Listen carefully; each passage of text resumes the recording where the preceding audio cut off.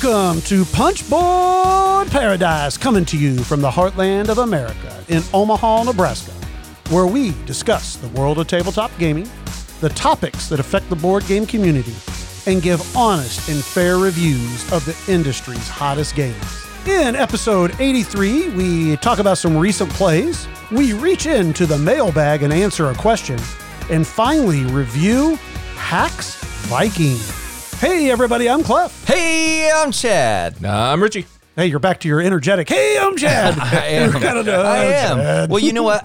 I'm jealous of you two because now both of you just came back from vacation. I'm not relaxed yet, so maybe I'm like a little tense. I had another mini vacation that I completely forgot about, and I got lucky.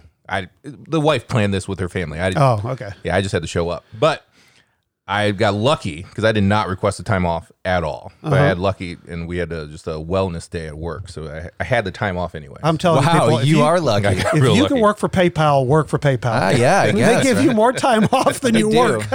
They do.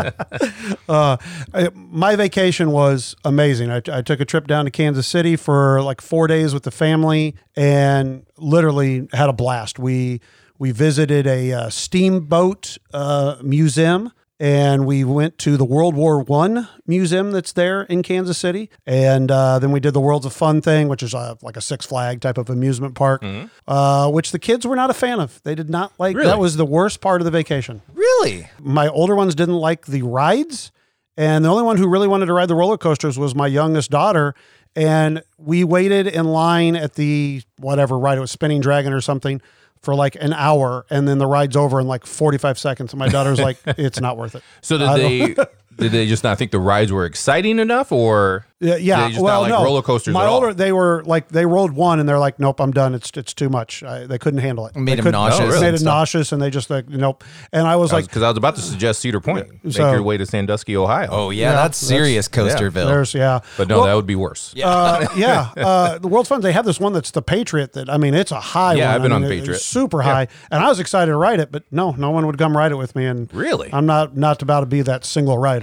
So, You're not a single rider. And, they used to be when I used to go to Worlds of Fun all the time when I was a kid because I grew up in Kansas City. But when they would have less people for a ride, they'd always be like, we got a single rider, and they'd put extra people in there. Yeah. They're not doing that. And I'm assuming COVID wise. Right, yeah. Nobody is mixing whatsoever type of thing. So that I'm assuming that took a little bit longer. I tell you though, if I win again, I'd pay the extra money to get those fast passes. Have you ever been to one where they have those? Just jump to the We front did of the that line. at Disney Yeah. because Yeah, I saw these people with fast passes. They just walk right up and they'd be right into Right the on thing. there, yeah. And I was like, I'd be willing to do that. It's like $55 or something. I mean, it's That's not- extra money. But if your kids aren't riding anyways, then yeah. it's a good thing you saved the money. Exactly. I'm glad I didn't in the long run, because probably Aubrey and I would have been the only two that actually would have done it. So you should be happy that they didn't do the hey, we got a single rider thing. Because can you imagine? I mean, you wouldn't know if it was in this day of COVID anyway. But like, can you imagine? Like, hey, sit next to this guy. We got a single rider. It's just like crickets, and nobody he's over there wiping his nose. Nobody wants to be next to this guy. So last thing I'll talk about my vacation, we'll move on, but this World War I museum was amazing. I mean, it was, it's the only museum in America that is fully dedicated to World War I, which I didn't know, which I thought was really cool. The museum itself was very cool, but it had an extra thing, which was called the Tower, which is outside of this museum, and it's up on a hill, which is really high already. But then this tower goes, I don't know, like 400 feet in the air or something like that. And so I got tickets for us all to go up in this thing. So you get in this little elevator, and it's not very, the actual tower is not very big. It's just, and we went straight up in this elevator all the way to the top. And you get up there, and I thought to myself, when you got up there, like the area would be like glassed in or something would be there, right? And I got up there, and there's nothing. I mean, like the barrier or whatever, like comes up to my waist. So like, to me, I'm like, if you accidentally tripped, sayonara, bye, you're gone, type of thing. Yeah. And I'm not a big fan of heights, okay? Like roller coasters don't bother me or airplanes because if you, like for one thing, in a roller coaster, you're strapped in. You're not going to trip and fall, right? Right. Airplane, you trip and fall, you're going just down to the ground. Not going to hurt you. But in this, I was like, if I accidentally trip, I'm falling. I'm like a little splat mark down there on the ground. So I get up there and Mason was the same way. And me and him look at each other and we're like, we're out of here. And we went right back down. So then my wife and my daughters all and my other son stayed up there. And we're like, nope, we're out of here. That is funny to me that like you don't mind heights of roller coasters, but not, I mean, No, not at all. Hey, Yeah. do you you're trip a strapped lot? Yeah, you're strapped in. What's that? Do you trip a lot? No, but I could. That's the thing is, I could. All right. Oh, I don't know. It was just, I mean, it was beautiful. I mean, you could see the, Kansas City skyline forever. I mean, you could see everything. And when we're going up, the guy says, the elevator operator, he's like, if you look to the, blah, blah, blah, you'll see this, you'll see this. And he's like, if you look, you can see the Kansas City Chiefs Stadium, like way off in the distance. It was a real nice guy.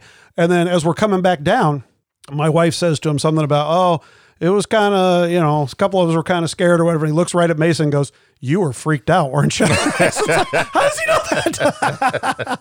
It was a great time. So, That's great. yeah. So good vacation, nice Great and relaxed. vacation. Yep. Got to play quite a bit of games with the kids. So we did some good game playing. We made our characters for Magical Kitties. Oh, did you? Yeah. Is it Magical but it hasn't Kitties. hit the table yet. It hasn't hit the tip. Mason I'm still has to make excited to hear about this. Has to make the scenario or Right. whatever, but we've made our characters. I am Scruffy El Magnifico is my cat's name. So for those who hadn't heard in a prior episode, this is Magical Kitties, an RPG that Clef has really handpicked for his kids because he's so into RPGs and cats. Well, this is one that your daughter really wanted to Yes, play, right? yes. My daughter loves And that's kitties. your and- whole goal this year. Yes, to play more I with was them. playing more games with the girls, and so she picked it out. So yeah, I'm excited. It was fun making the characters. We all had a good time Nice. doing that. Yeah. Okay. I feel like I've talked way too long. Somebody else say something. No, Chad. What have you been playing? Well, I got to play some games with one of our listeners, Bryce, and of course, Bryce always has what he calls obscure Bryce games, right? So one of the games that we played recently was called Die Osterinsel, which actually in German I think means Die Easter Island Die.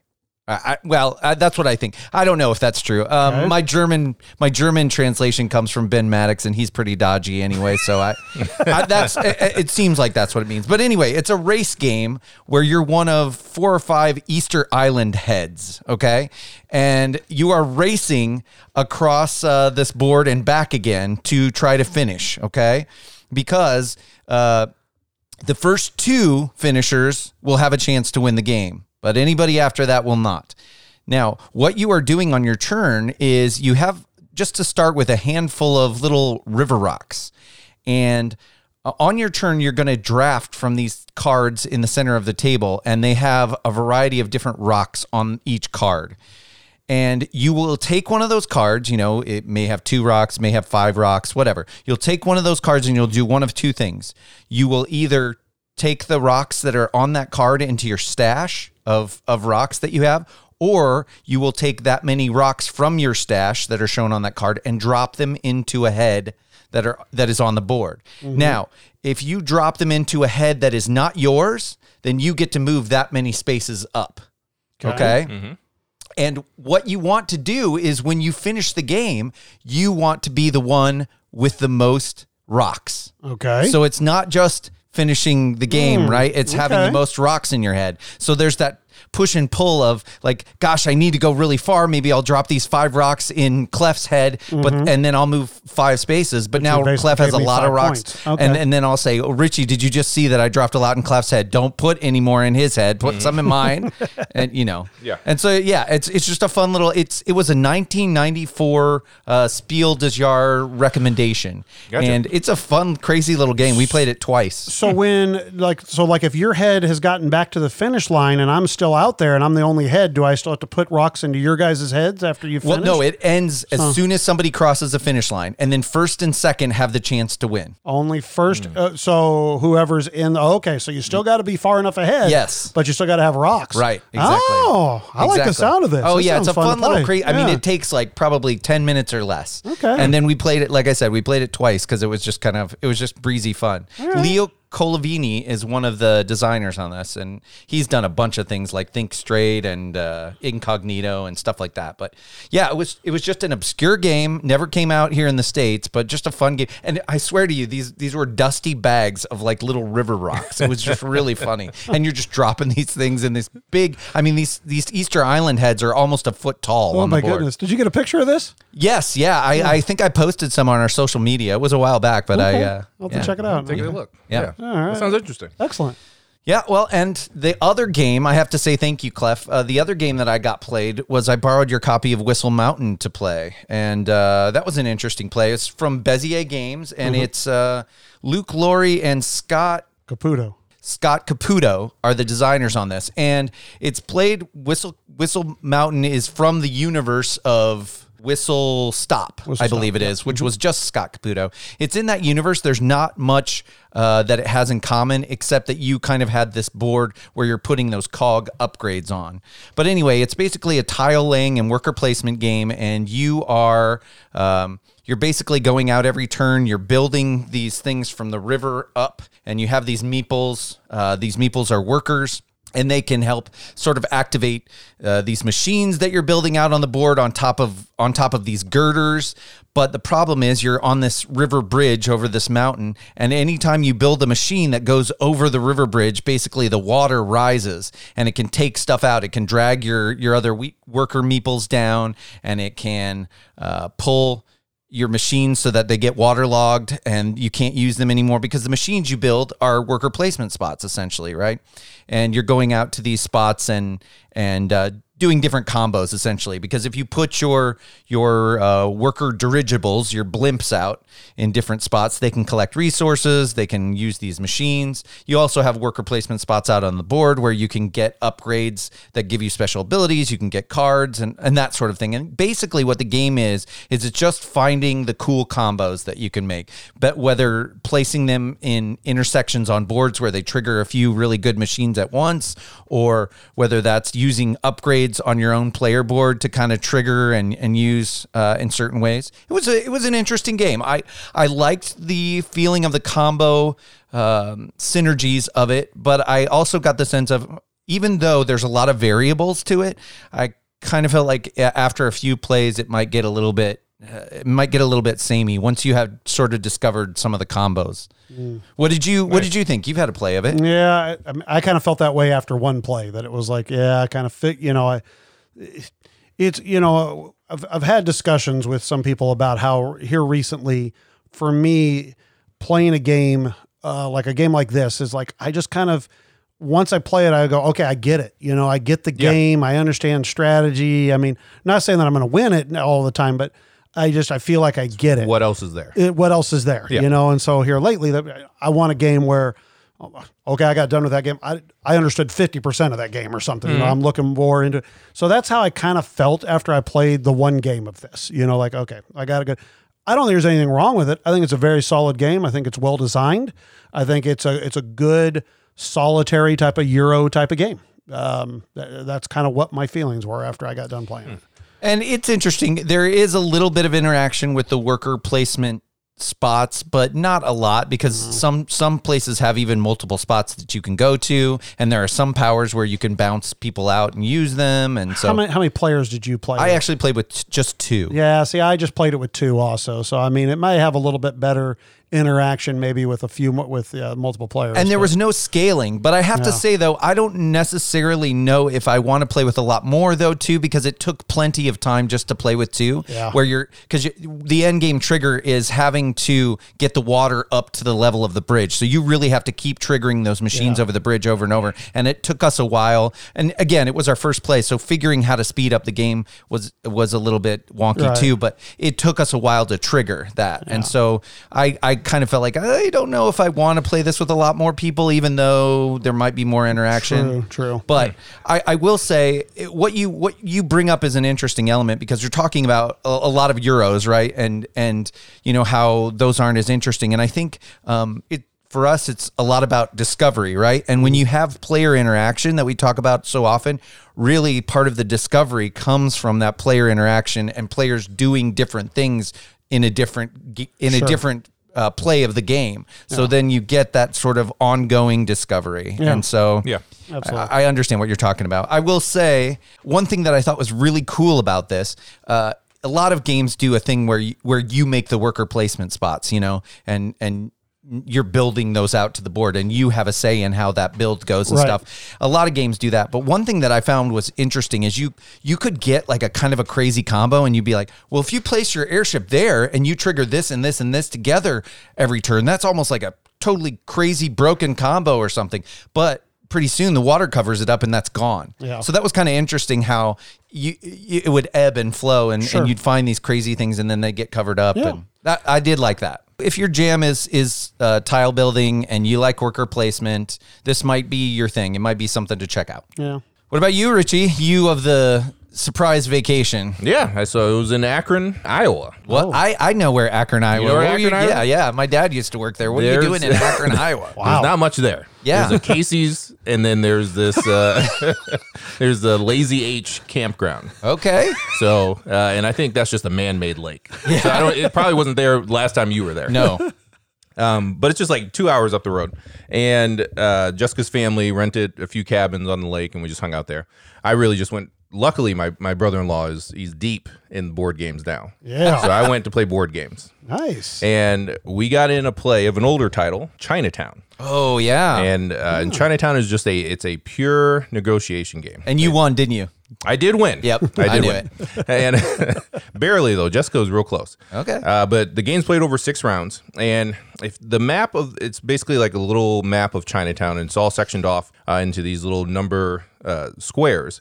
But like if you think of like Lords of Vegas, like it's almost like kind of that same setup on the board. Yeah, it looks a lot like that. Yeah. And so at the beginning of a round, you're going to draw, and it depends on the number of players and what round you're in, but you're going to draw a number of building tiles, and then you're going to put and mark those with your little token. So just like Lords of Vegas as far as when you get those properties. And then you're going to draw, I can't remember how many. Like I said, it depends on the round and number of players, but you're going to draw a number of the restaurant and different building tiles out of the board. Laundry and different. Yeah, a bunch of stuff like that.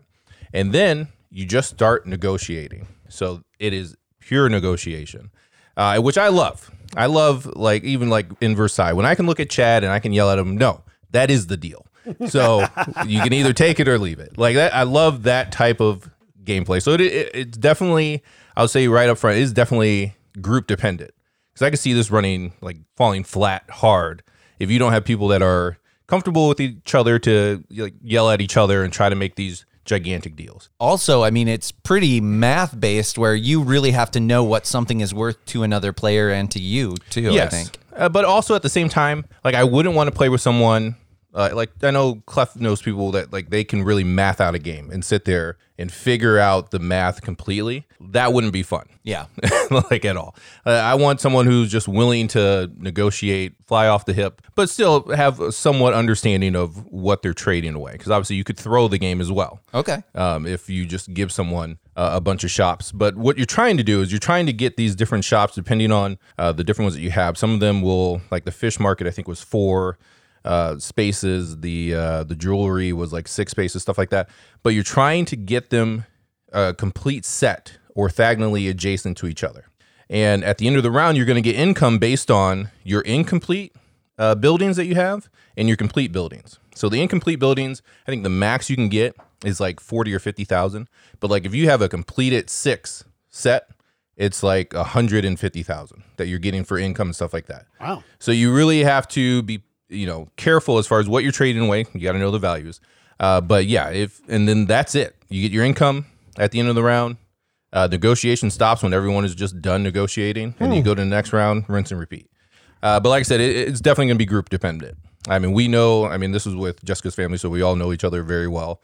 Have no problem yelling at each other. So yeah, if you don't have that, I don't know if I could recommend this game to you. Or if you just don't like negotiation, period, Right. then stay away from this. But if you like negotiation and you like yelling at your friends, this is a good one. I like negotiation and I like yelling at my friends.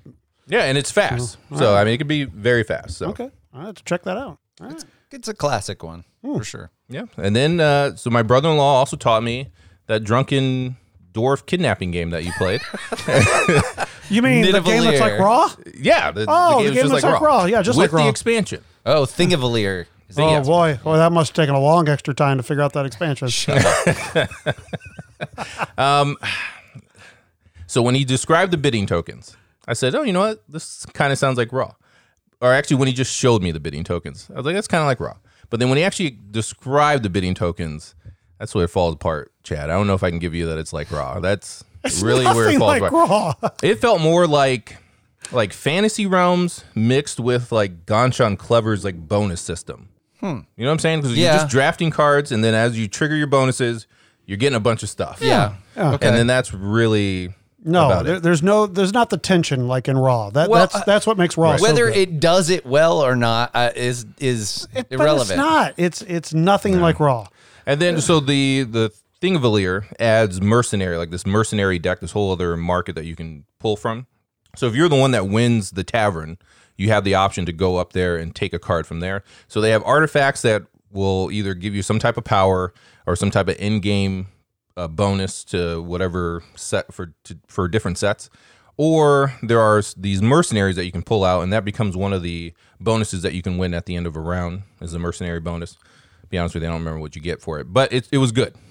and then the mercenaries have different. They have usually two different of the guilds or whatever you call them, the different colors on them, and so you can assign them at the end of the round. And if you are the one who has the tiebreaker, you get to decide who lays theirs down first. So you get a little peek as far as where they're going to put them at, and then you can put yours where you want to. A little bit added there. So yeah, that was it. I honestly, it was fine. It wasn't as terrible as Clef said, but it wasn't great. Well, Right. If it wasn't described to me as this is like Raw, I might have liked it better. Oh my God.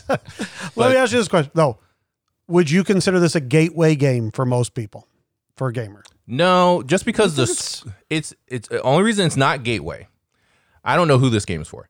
Exactly. The only reason it's That's what not I said. gateway is the scoring is Yes. ridiculous. Exactly. There is an app for it. We tried to use the app. The app didn't work for us. For some reason, one card was blanked out and would not let us add it.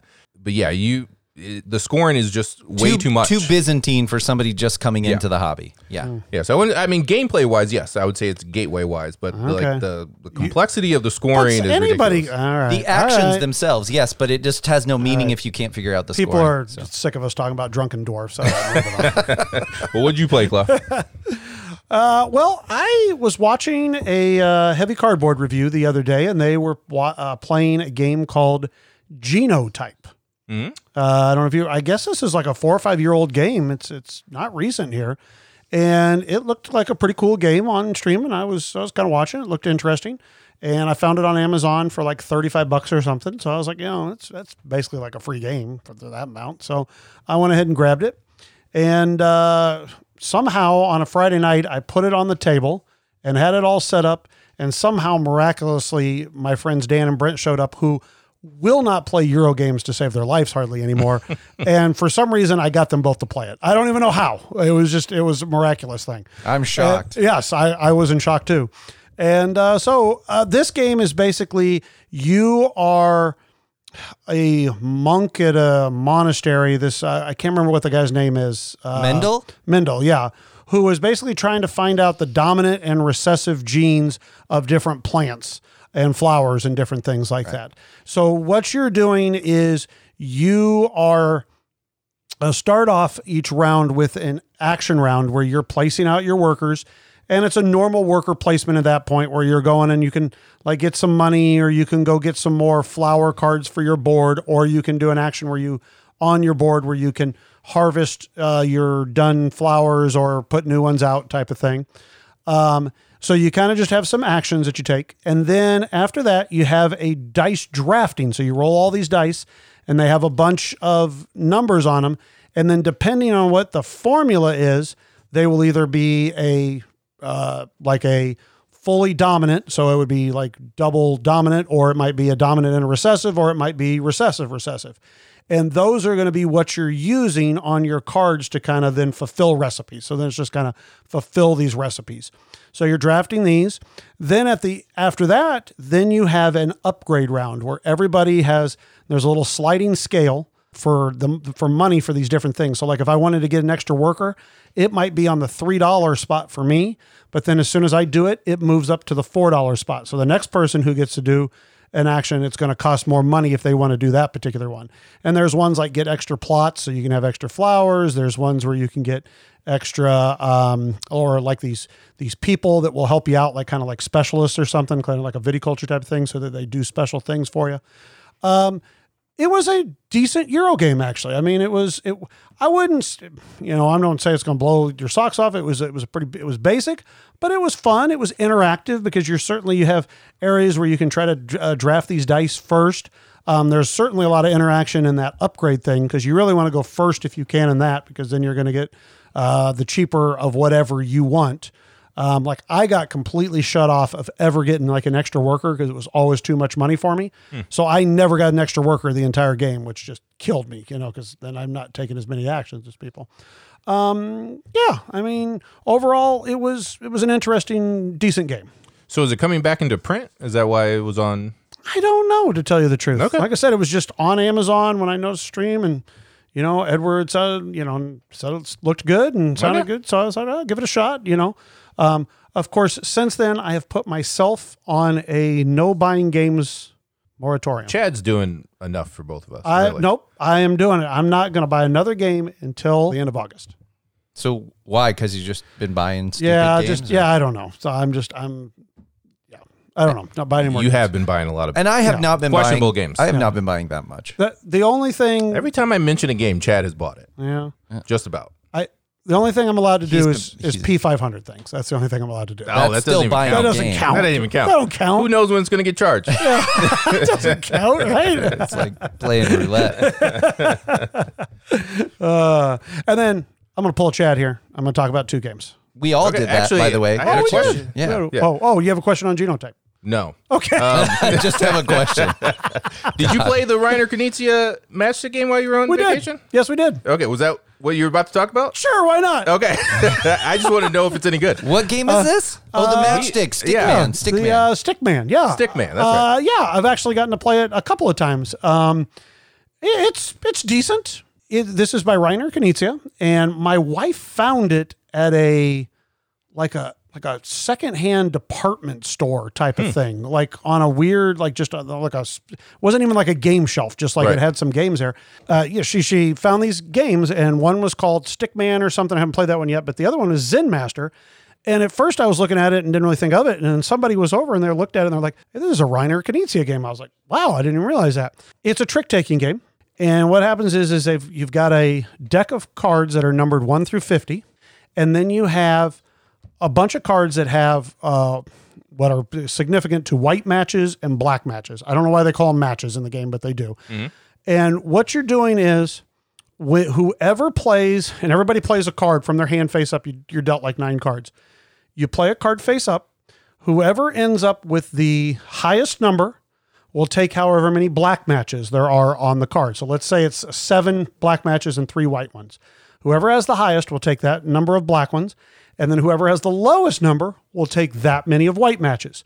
There's no rules in the game of which card you can play, any card you want to. So there's no leading or anything like that.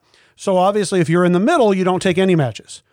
Well, every time you get a set, so if you get a white and a black one, you got to put them back in the middle.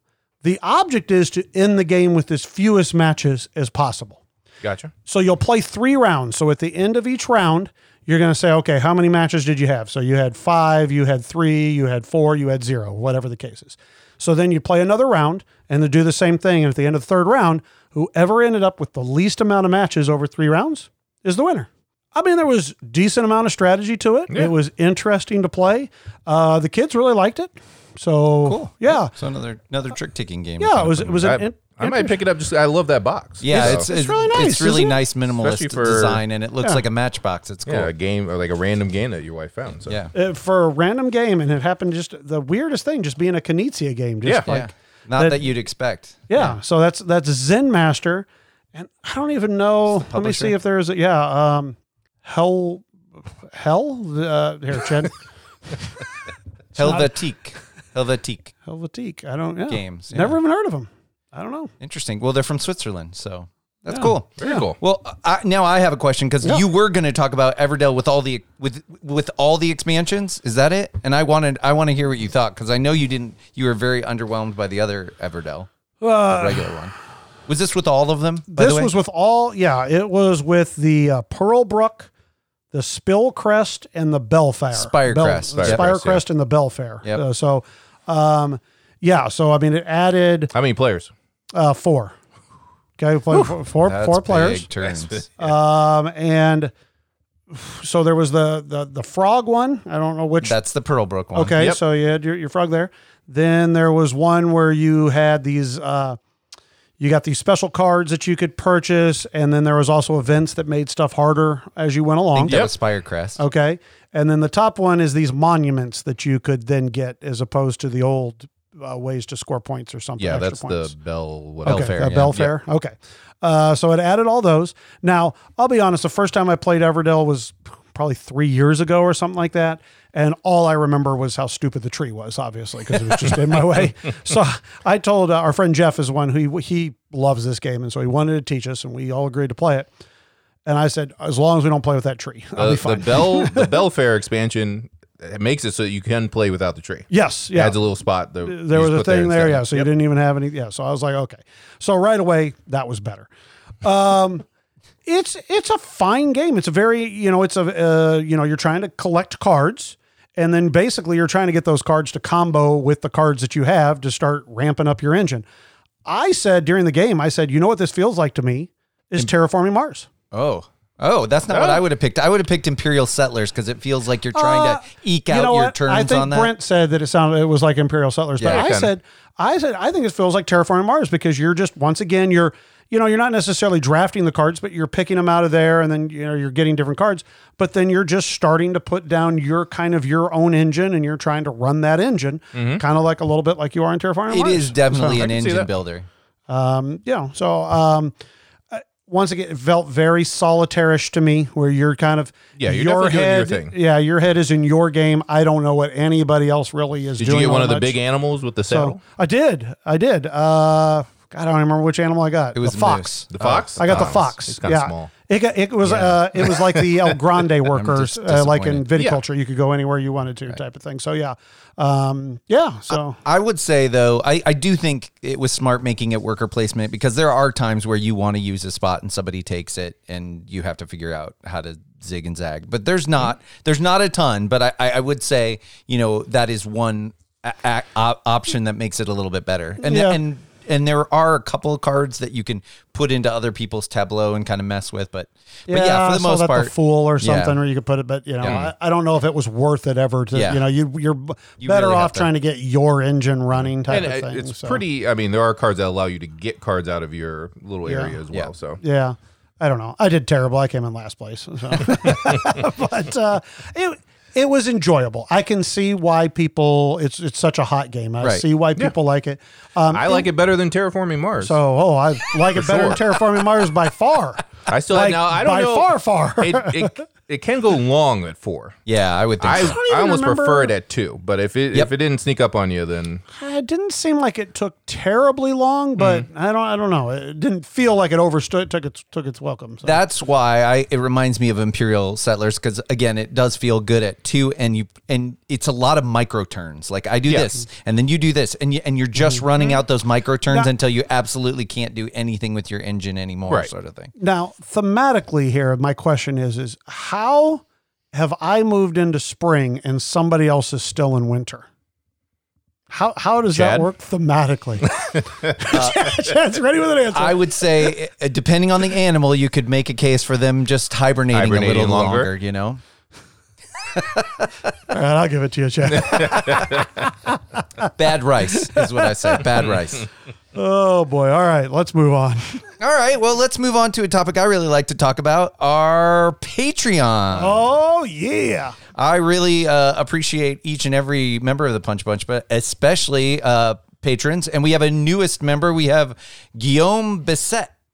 So thank you to Guillaume. We really appreciate your contribution. We also have one more, Ryan Brockman, too. So thank you to both of you for your patronage, and we appreciate each and every one of our listeners, whether you can contribute or not, because we know these are crazy times. Yep. Just retweeting, pumping out, telling a friend, all those things help us. Reviews are great too; those really help us, and it's been fun too to get some of these emails. People are really enjoying the Age of Steam podcast. I still have yet to listen to one. Oh, good. You probably don't want to. We've been talking about you. I'm sure I haven't listened. No. So Brockman signed up just so he could Just listen for to that. the podcast. there you go. But yeah, we really appreciate you nonetheless, and thanks so much, Guillaume and Ryan. All right. We ready for a question? Yeah, Richie, look in that mailbag.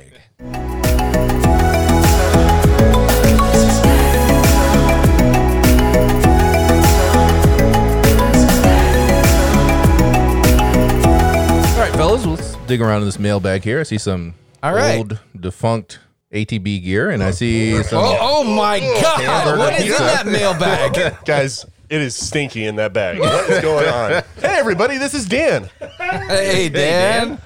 God, what were you doing carrying him around in a bag? I didn't even notice he was in there. It was nice. There was a lot of room, actually. Very spacious. That's good.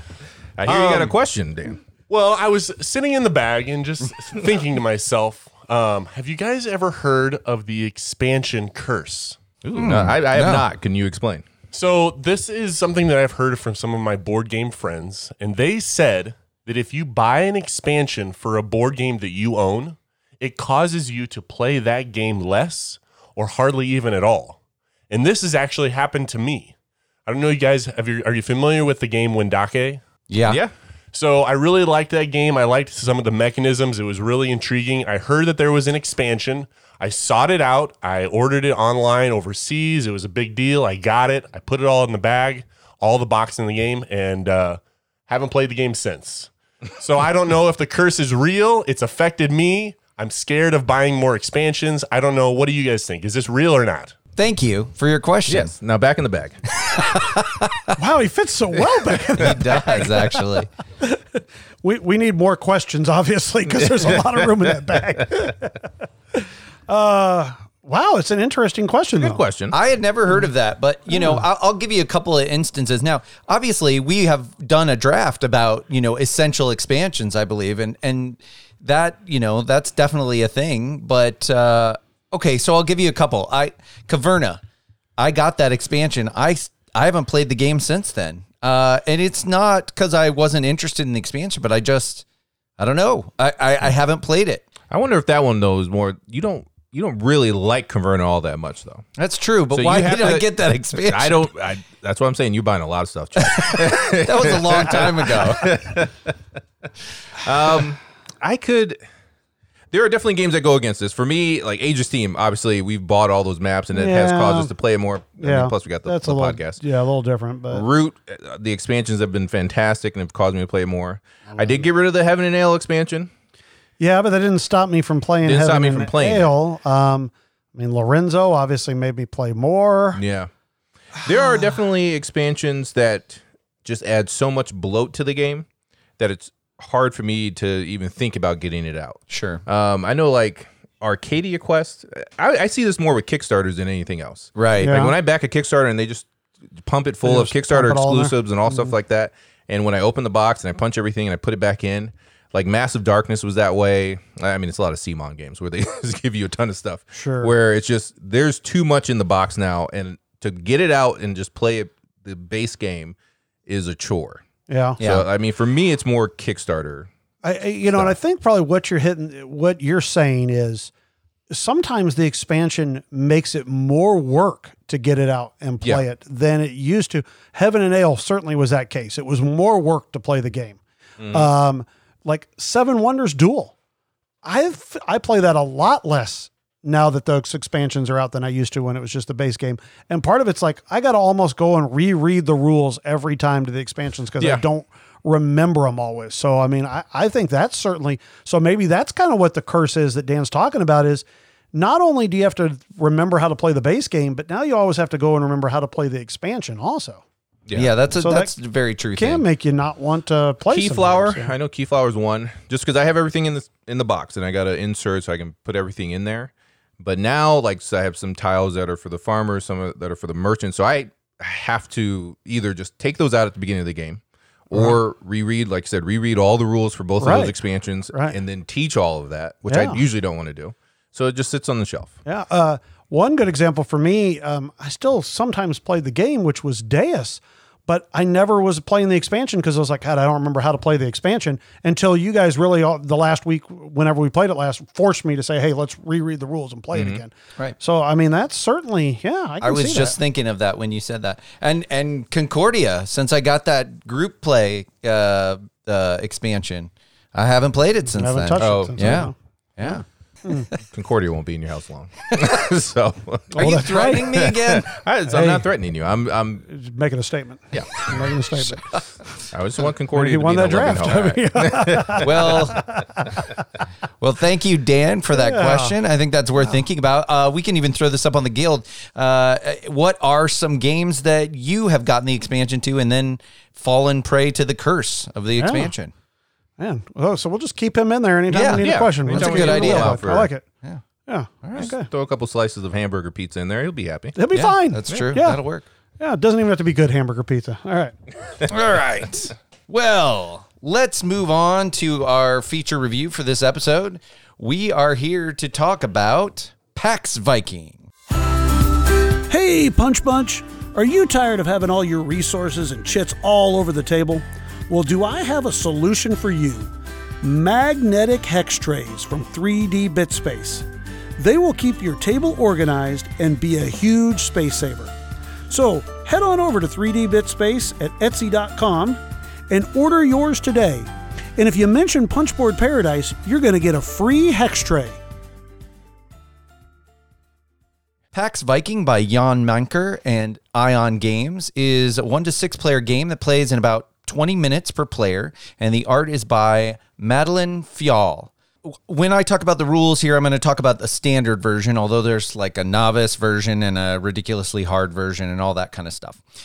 But in this game, players are playing a Jarl leader of a powerful Norse family during the 10th century. These leaders will be encouraged to follow several different strategies to win by becoming the most powerful family. Strategies such as diplomacy using alliances, trade for monetary influence, and adventure using the axe and pillaging are all part of the game. The game is played over an indeterminate number of rounds as players seek to fulfill one or more of the four randomized win conditions set out on the board.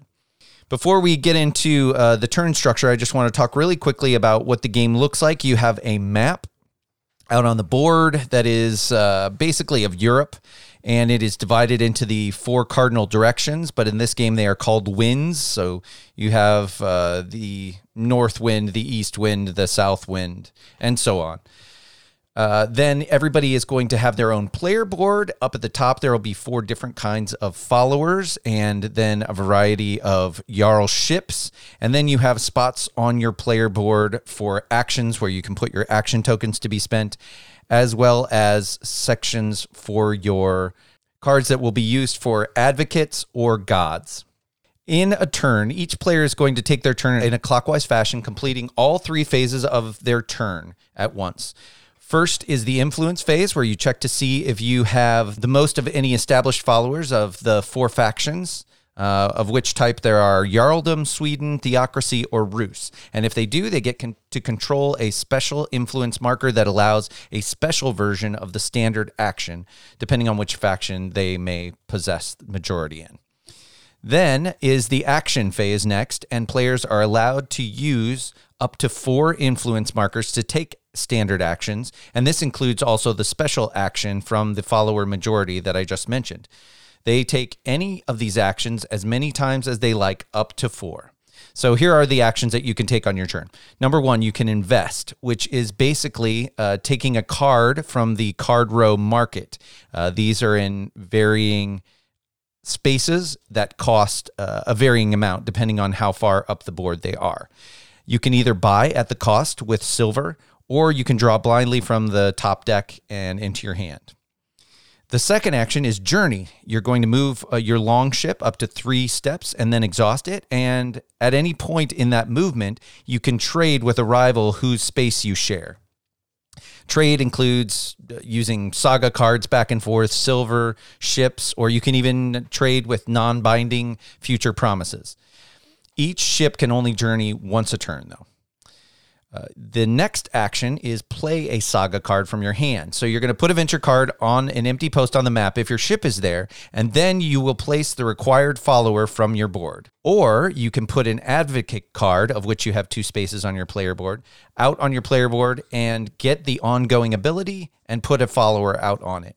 Or you can do the same thing with a god card and put your follower on it. Lastly, you can play an event from your hand by resolving its effect and then perform a victory check to see if any player has met any of the 4 conditions. And this is sort of the way the game is won. So obviously, you don't want to play an event yourself unless you're pretty sure that you have met the victory conditions. Some examples of these victory conditions are such. Number 1, establish all of 1 follower type and 1 of each of the other 3. Number 2, you could have follower and long ship on 6 posts with no rival ships. And number 3, you could have 6 followers in a trade post and or powerful ally posts across at least 3 of the winds or the cardinal directions on the map. One of the other actions you can do is activate. So in that way, you would use a venture that you already have an unexhausted longship in and a follower in, and you would perform that venture ability. And lastly, the last action is parlay,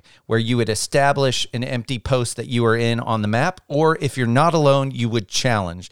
And that is done by basically pieces in an area. So if I happen to have more longships than Richie and I parlay, I challenge him and I get to take over the post. If not, then I have to empty the post of my ships.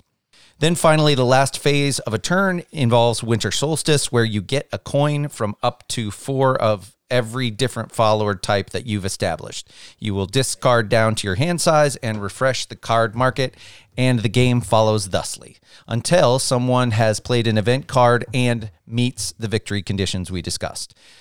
Sorry for that lengthy description, but I think that gives you an idea of what PAX Viking is like. Gentlemen, should we talk about the art and components of PAX Viking? My only issue is that text. There's a lot of text in this game, and it is all tiny. Mm-hmm.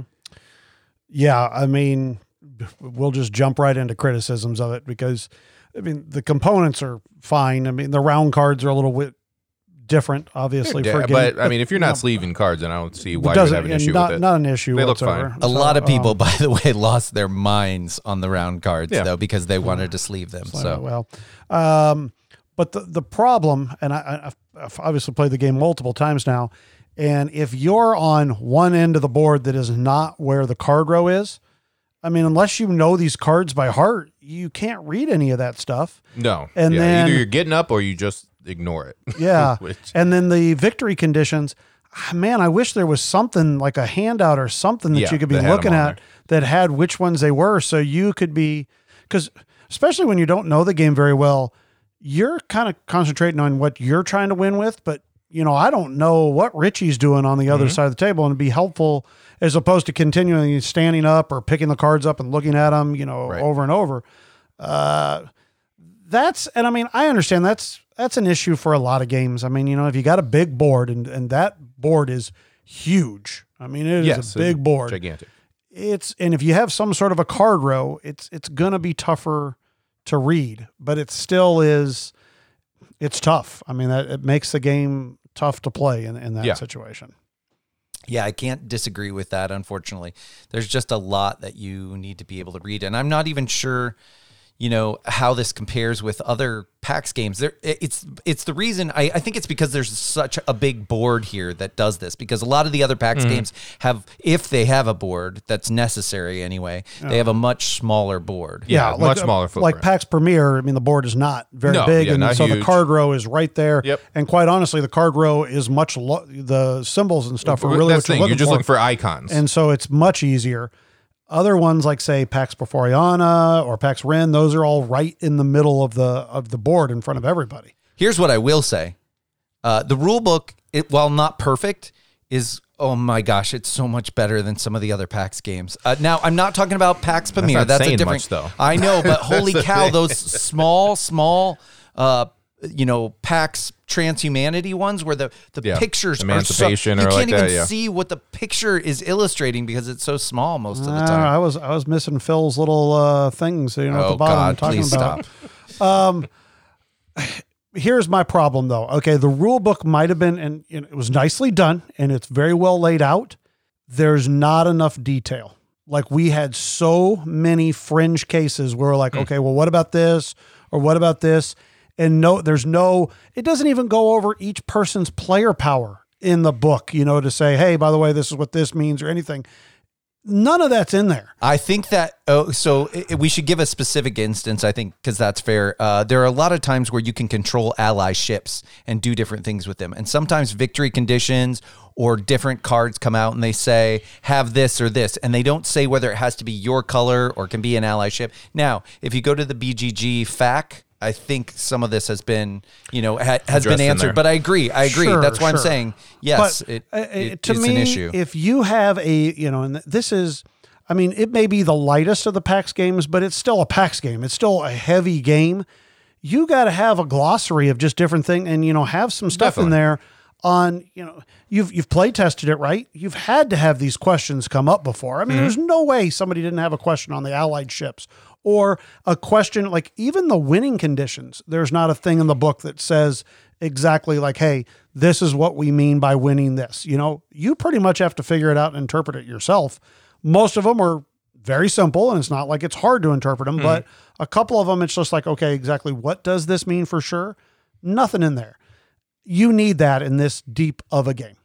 Yeah, I would agree. And especially since this is being advertised as the gateway PAX game, I think all that should have been worked out ahead of time. If you're used to a PAX game, honestly, I don't even look at PAX rule books. I just go straight to BGG. I go to the file section. I find someone who's rewritten it or the FAQ.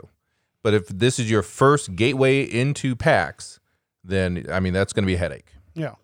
And don't get me wrong. I mean, I just recently read the rule book for Neanderthal, which is by Phil Elklin, and forget about it. I mean, that rule book is, yes, terrible. Okay. Right. So it's laid out really well and easy to understand. I don't want to make it sound like the rule book is not done very well. I just wish they would have put in some more information so that some of those fringe cases, at least some of those things were in there. I'm not saying you're going to have everything. Like a card index maybe, or a something card like that. appendix. To kind of give you some examples on different stuff so that you'd be like, okay, that I understand now. You know Okay, what might have been helpful too, even if you're trying to save on that, is if you just have a QR code on the thing that you could just scan and it leads you to an online card Sure, index. I'd be fine with that if you're trying to that save might money. be a good idea. Yeah, absolutely. But something like that. And I don't like I'll just go to BGG. Okay, yeah, but I can do that with every board game, but that's not Board Game Arena's, Board Game Geek's responsibility to have that on there. Right. That should be the designer or the publisher of that game. Right. So. I will say I do like the art style. I thought the art was really nice. I like the use of player colors and that are kind of different, and so I enjoyed that. And your little wooden long ships and stuff. I like the wooden long ships. I will agree with you. The art's a little. You It's a didn't like little the brown. art? It's a little brown. Very brown. guess. On the map, maybe. They did a nice Map, job on yeah. the iconography on the map where you can tell the 4 different zones Yep. very well. Yeah, Yeah. it's very clear. I But like, I even remember one of the first times I played it, there was an argument over exactly how many, because the boat can go spaces you 3, had gone for the little lines. like somebody was like, no, I think you have to go up the river. And then other people were like, no, you just cross this. And it's, once again, the rule book doesn't even really give you an example. It does give you some. It does give you some. It's just not the easiest thing to figure out. It's Yeah, not. It's the movement in the game with your ships is not as intuitive as it might. But like I said, it's Richie's point is very well though. If this is a gateway PAX game, you've got to have some more information in there to let people understand it a little bit better. But all right, moving on. So, what do we think about the gameplay of this game? It's definitely the lightest PAX game I've ever played, for sure. Definitely the easiest for me to have grasped in one, in my first couple of plays, where I definitely not saying strategy wise at all, but I'm just saying the way the game is played and what you're trying to do is the easiest of all the PAX games. Most PAX games, I play them 2 or 3 times. Even, I guess PAX Premier, not terribly, but obviously that was kind of redone. But of all the original PAX ones, those are, I'm still not, I don't even know what I'm doing 50% of the, where this one, I was like, okay, after a couple plays, I was like, I get it. I understand it. I see what's going on. Now, that's not a knock on the game. I'm just saying it is definitely a gateway-ish type of PAX game, if you want to call it that. I love hey, you've got these different options of how to win, and you can choose any one of them on how you want to win. Mm-hmm. That's one of the coolest things about kind of the PAX series, which is a normal thing throughout PAX games, is you have different, some of the other games you have to kind of put those up as the winning condition, where they're already just there. Right. But I like the fact that you're gunning for different things and somebody else might be gunning for the same one as you, or they might be gunning for a different one. And you've got to pay attention, not only what you're doing, but you got to pay attention to what everybody else is doing to try to stop them from doing what they're doing. Highly interactive, which is obviously something I love in a game. I really like that too. I like that you can have those randomized conditions. Like I said, there's sort of a novice conditions. There's a standard, there's a harder, and then there's a Eklundian, which is supposed to be sort of crazy, I guess. But they feel a lot the same because of the way that this game is and the way it plays, but that they are interesting in that you can do that. And again, that is what is interesting about the PAX series is different ways to win through interaction. Yeah, I mean, it definitely feels like a PAX game. If you like the series, then you'll probably find something in here that you like. It's very, that King of the Hill where you see someone's about to win, and you're just pulling them down and trying to get yourself launched up there.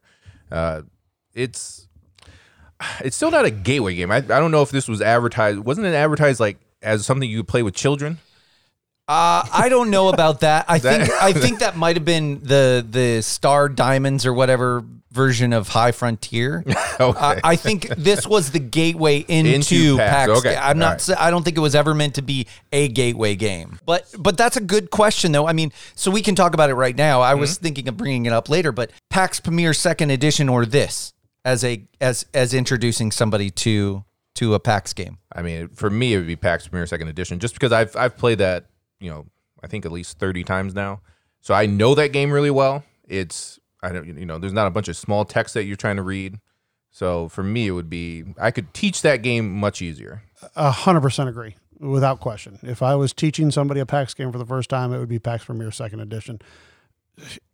Same thing Richie just said. I mean, I know it. I understand it really well. But even so, it's a lot easier to just let people know, hey, you're doing this and if you're this faction, you want to try to get this many blocks out and try to win it this way. Or if you don't, you're trying to get these discs out.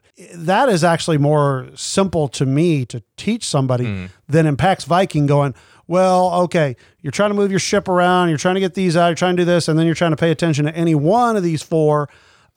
Because I was about to say, in most PAX games, you usually have one thing that is winning at the time. Like, in Porforiana, there's just whatever faction. Now it can be switched and you have to worry about that, but you can kind of look and see where people are.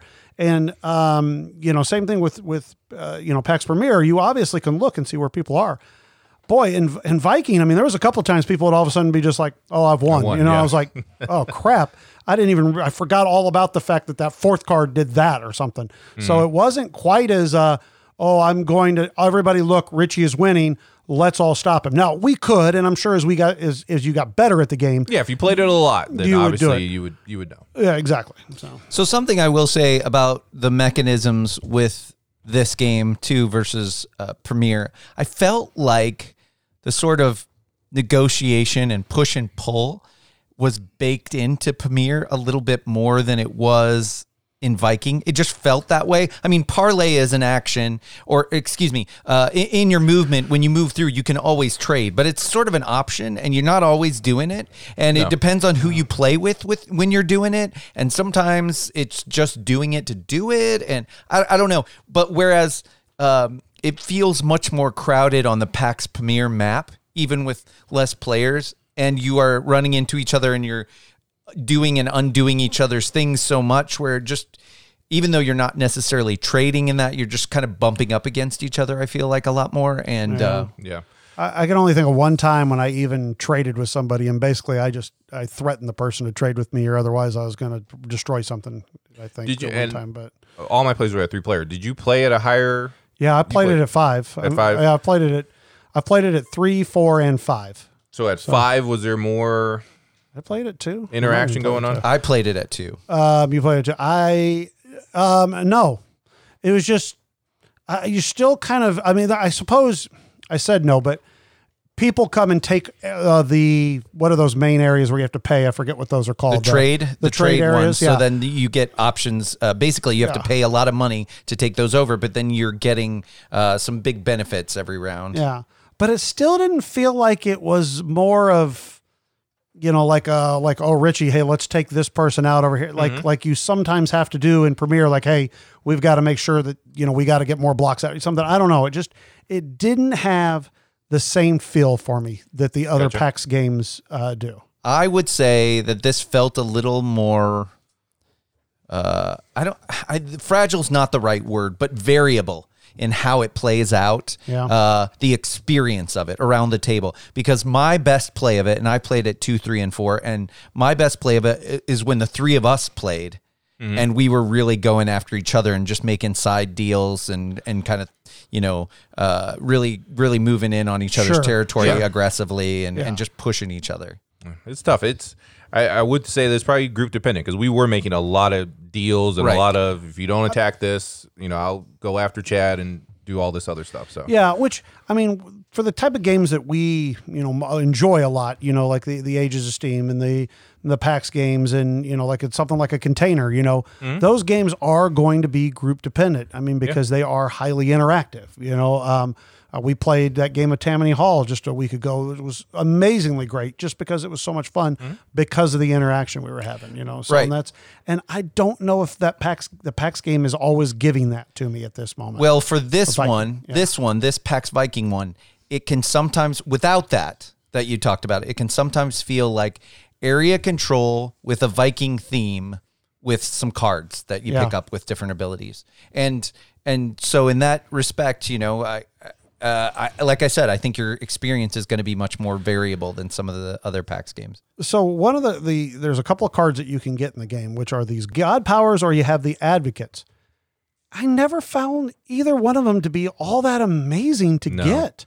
Like, especially if I remember, the gods were very specific as far as when you could use them and what they were used for. Yeah. I have to disagree. There were times where my 2 advocates sometimes really worked together.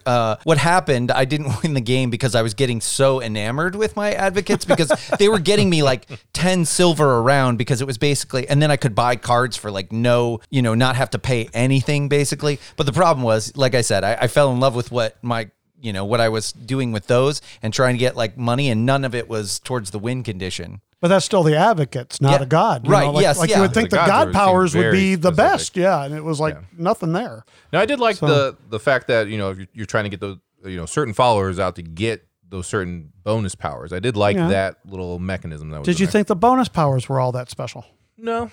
Seemed like half the time I barely used them as the bonus power. I don't know. It was, some of them weren't great. Some of them were really good. Yeah, it was like they weren't balanced for sure. Yeah, it was. Well, and I don't know that they need to be, but it was one of those things where one of those actions, and I can't remember which one, maybe it was Jarl, but it was like move into a thing and take it over right away, which was like 2 or 3 actions at once. But there are a lot that really were nice. just kind of meh. But Like one was like draw one off the top of the deck randomly, and if it happened to be something, then Yeah, that was the least interesting power, I think. Okay. But yeah. Now, variability, I mean, card-wise, as all PAX games go, I mean, there is a stack of cards in there that are out the wazoo. And this, you could make your own deck. Like there was a starter deck that they encouraged you to use for your first few plays. And then you can just throw in this many of this kind of card and this many of this kind of card. And, and that's how you could do it. Yeah. Which that part of the game I thought was really great. I mean, that provides you with a lot of discovery, let's say. But again, then you're having to read and Sure. know that stuff. But that part I liked. Now, the win conditions, even since like there was the novice or the starter and the novice and then the basic and then the whatever it was, the Eclondian or whatever that one was, you would think that meant that there was a lot of variability in the win conditions, but there really wasn't. I looked at them and not only, I mean, there's only 5 in each category, and each one of them are basically the same, just a little bit harder on how you had to do it. So it wasn't like, this game, I know I don't ever have to worry about, getting this or whatever. Almost inevitably, every game, you're going to have to worry about the main things that are out there. It's not going to change a lot from game to game. It was usually some combination of followers, long ships, or control of a duchy out somewhere, exactly. in varying harder amounts. Yep. So that I didn't think was great for variability. But. Yeah. So we already talked about player count. We talked about variability. Honestly, I think the only thing to do is maybe give our score, huh? Let's rate it. It's time to give it a rating, huh, Richie? let's do it. So on Punchboard Paradise, we rate on a 6-point scale, with a 1 being a game that makes you miserable and a 6 being a game that could be in your top 10 of all time. I think I'm gonna start with me. I think I'm gonna be the lowest. Oh, okay. Potentially. Okay. Here we go. All right. Because what I've learned by playing PAX Vikings, and I think I've played now 5 PAX games. I love PAX Premier Second Edition, which I think even a lot of people who love PAX games may not even consider that part of like the real PAX group. Right. Some people are very stingy and they're like, I don't like the changes. Premier Edition, first edition. One. I don't like PAX games all that much. When I get to the end of them, I'm always like, oh, that's very interesting. And then I never need to see it again. And I just have not played one outside of PAX Premier Second Edition, which is streamlined and developed. I mean, they all give me that feeling that we get in PAX Premier Second Edition. And then I'm like, okay, then why am I not playing PAX Premier Second Edition? Because all of them have just been very clunky, very hard to get into. And now, which ones have you played? Just so I have a reference here. So Emancipation, which is not very much not like any of them. Oh my gosh, that's like one of the harder ones. Yes, and it's terrible. You have to get the rule book off of BGG. Did you play that online? No, I had a copy of it. I just got rid of it. So oh my gosh. Did you only play that one solo out of curiosity? I played it solo once, a full game solo. I tried to play a game with Jessica. That was it. there was a mistake. Yeah. It was a mistake. All right, so you played Emancipation, okay. So Emancipation, we played Transhumanity. Now, see, I thought one of the things about PAX games is they're thematic, and I thought you would enjoy that one because I think that game actually ended in you causing nuclear war, if I remember. Yeah, but it was just it so seemed clunky to get to that. Yeah, it was really hard to get to that display and stuff. All right. So Transhumanity. Okay. Then PAX Viking, PAX Premier Second Edition, and then I've played a half game of PAX Porfiriana, and I really need to play a full game of that. Okay. Yeah, I think you might like that more. But okay, because I would say my two next favorite would be Renaissance and Porfiriana. So okay. Yeah, I haven't played Renaissance yet. Okay. All right. Continue. But I heard that's a bear to get into too. So, boy, that would be an understatement. I've played it like 4 times and understand like 10% of it. So, let's go. Clef's favorite part is putting on that big floofy hat. Hey, don't tell anybody about that. And the price for entry has just been too high for what I've been getting back from most of the PAX games for me. So with PAX Viking, I would say of the ones that I've played, outside of PAX Premier Second Edition, this is definitely the smoothest one, just because it is the gateway of PAX, but it's still kind of clunky, and that's more. I would probably say that's more just because of the production. That text is way too small. You're gonna have to get up and go over and look at all that stuff. Anyways, I'm coming in at a 2. Wow. It's not a game that I would ever ask to play, and if it's someone put it on the table, I would try to talk them into playing PAX Premier 2nd Edition or play something else. Okay. So I'm starting at a 2. What about, would you rather play Feast for Odin over PAX Viking? Oh, definitely. He likes Feast I like for Feast for Odin. I'm just talking about ranking as Viking games. He'd probably rather play Vikings over. I'd play PAX Vikings Vikings. anytime over PAX Viking. Would you play Terraforming Mars over PAX Viking? You know what? I would give it a shot at 2-player.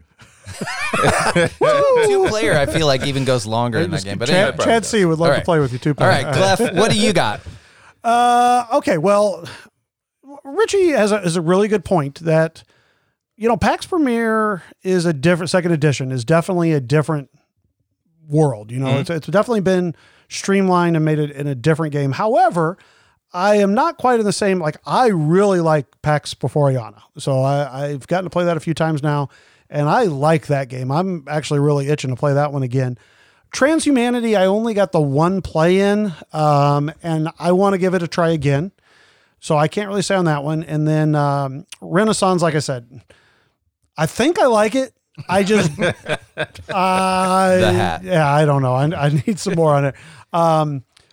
But as far as the PAX games go, Vikings is probably at my lowest point of all the PAX games. I think just because earlier what we kind of talked about, where it's not that I have all the strategies figured out, but the game itself, I'm kind of like, okay, this is what I'm going to do in the game. And then I don't feel like there's still more to kind of explore. The cards, even since there's 200 whatever cards, they're all pretty similar in you might get a good advocate, you might get this or that, but for the most part, they're not that much different in that aspect. However, I still enjoyed the game. I still thought it was fun. I still own it. It's definitely not something that's hitting the sell shelf. So I think I'm going to come in at a solid. Well, what do we always say? If you're in between in two numbers, you got to go the lower one. I hate to do this. I'm going to give it a 3, but it's a very high 3. It's a very, very high 3. This is a good game. If you're interested in learning this type of game, a PAX type of game, this is definitely worth giving a try. Make sure you sit a newbie over by the card row. But yes, I'm going to give it a 3, and I'm going to stop talking about it. Chad, what do you give it? So I feel a lot of the same things that you guys have said. I don't feel like Richie does, because I do like the PAX games. I do like PAX Transhumanity. I'm not going to say that I love it or anything like that, but I do like some of the things that it does. I even think the solo game is interesting. I do like PAX Porfiriana. I haven't played PAX Ren, but I own it, and I definitely want to. So I do like the PAX games. What I will say is I feel like in making this easier for people to digest, or in the way that they've tried to do it, it just kind of feels, like I said, like an area control game to me, and less PAXy.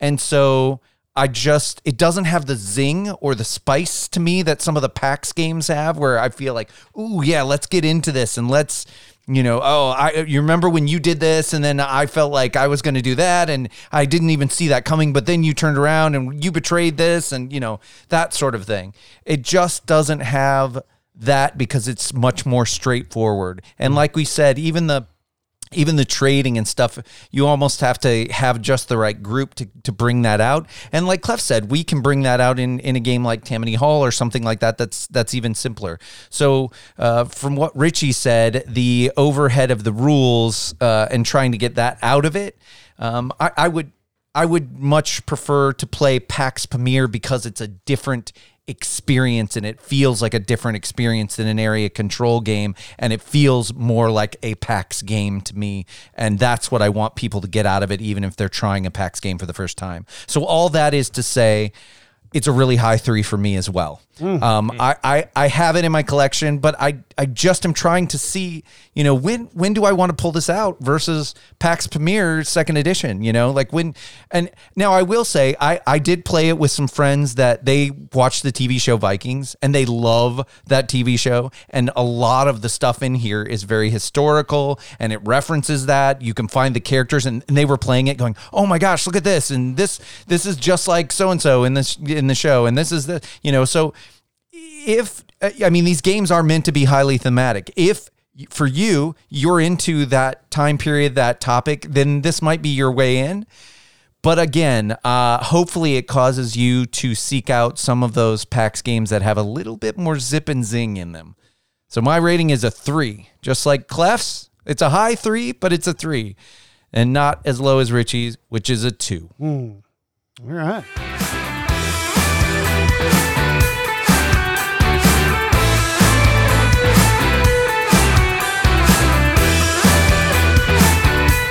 Okay, well, now is the point in the episode where we usually talk about who won the draft. And it wasn't me, but giving it this week? no, you know why it wasn't me? Because Richie No. Richie put a game that wasn't even one that I had picked. First Oh, off, that's right. I went on vacation. Somebody else had to do the thing. First off, this is Clef's fault because he went on vacation. I got busy and I didn't do it right away. And then Richie's like, no, don't worry, Chad. I got it covered. And then he put a wait a game minute. on my list. It was that both your wasn't even faults. on my list. You went on vacation. He didn't put it up when he was supposed to. And when I woke up, I threw it up. I quickly went through the episode. I heard him talking about Gandhi at one point. But you still didn't come in last, so I don't feel bad for you. That's what's called karma right there. Your last place. And a lot of people noticed it. I put a note on there, so you're fine.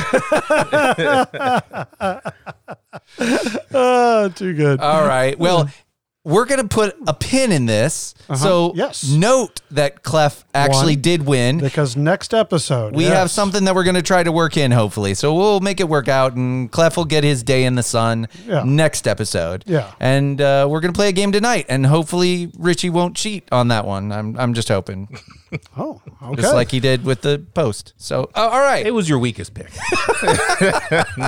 No one's played the Great Zimbabwe. What? Get out of here. Are you kidding me? It is a great game. But anyway. It is a great game, but no one's played it. Hey, and if anybody is wanting to play a game with us, I don't know why you would, but if you want to play a game with us, we're going to be at a couple of events. One we've talked about numerous times. Well, hold on. Have we talked about the fact that Chad has finally told his wife, I'm going to Age of Steam? Oh, I didn't even hear that yet. You're going? Yeah. I'm He's going. going. He's bought the ticket. Is that his pillow and sleeping bag over there? He's over here now. No, Chad she was is very coming. sweet. She said we can celebrate any day. So. That's Good. right. Yes. There you go. Especially whatever. What was it? Some arbitrary yeah, like 16. 11 or 15. 12 or something. Yeah. 15. Oh, it's 15? Oh. Yeah, that's a decent number. Oh, man. Oh, now you're Yeah, gonna that make was me. kinda Now rude. Richie's gonna Wow. make me feel bad or go back on it. Well, anyway, so Punch, if you were holding out because your favorite person wasn't there, Oh. please come now, and I'll be there to play games with. Yeah, the one who really loves Age of Steam.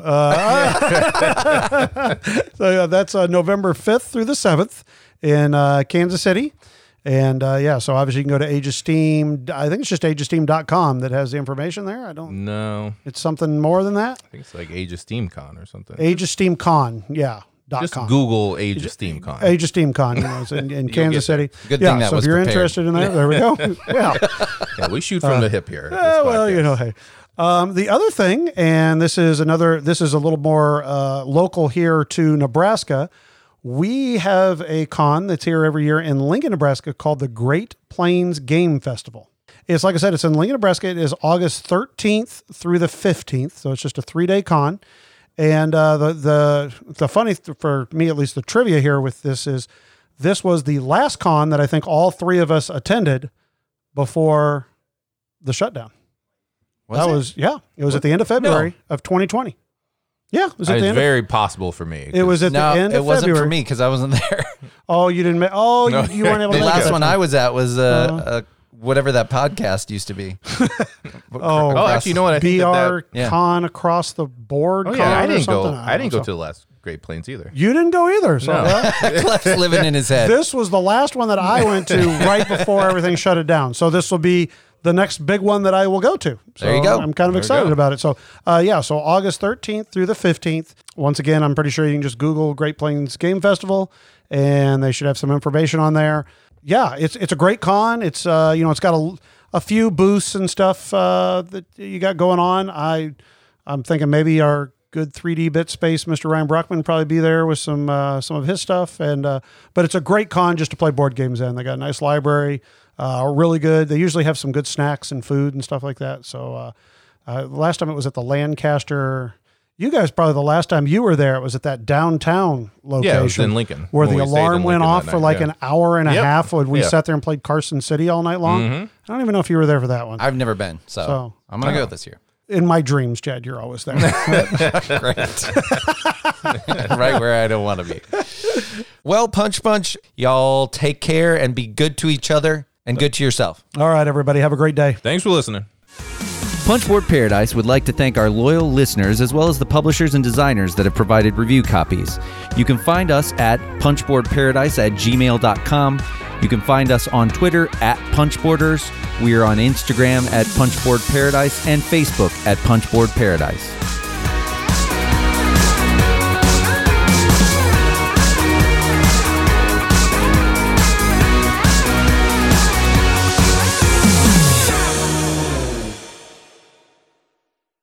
In episode 80.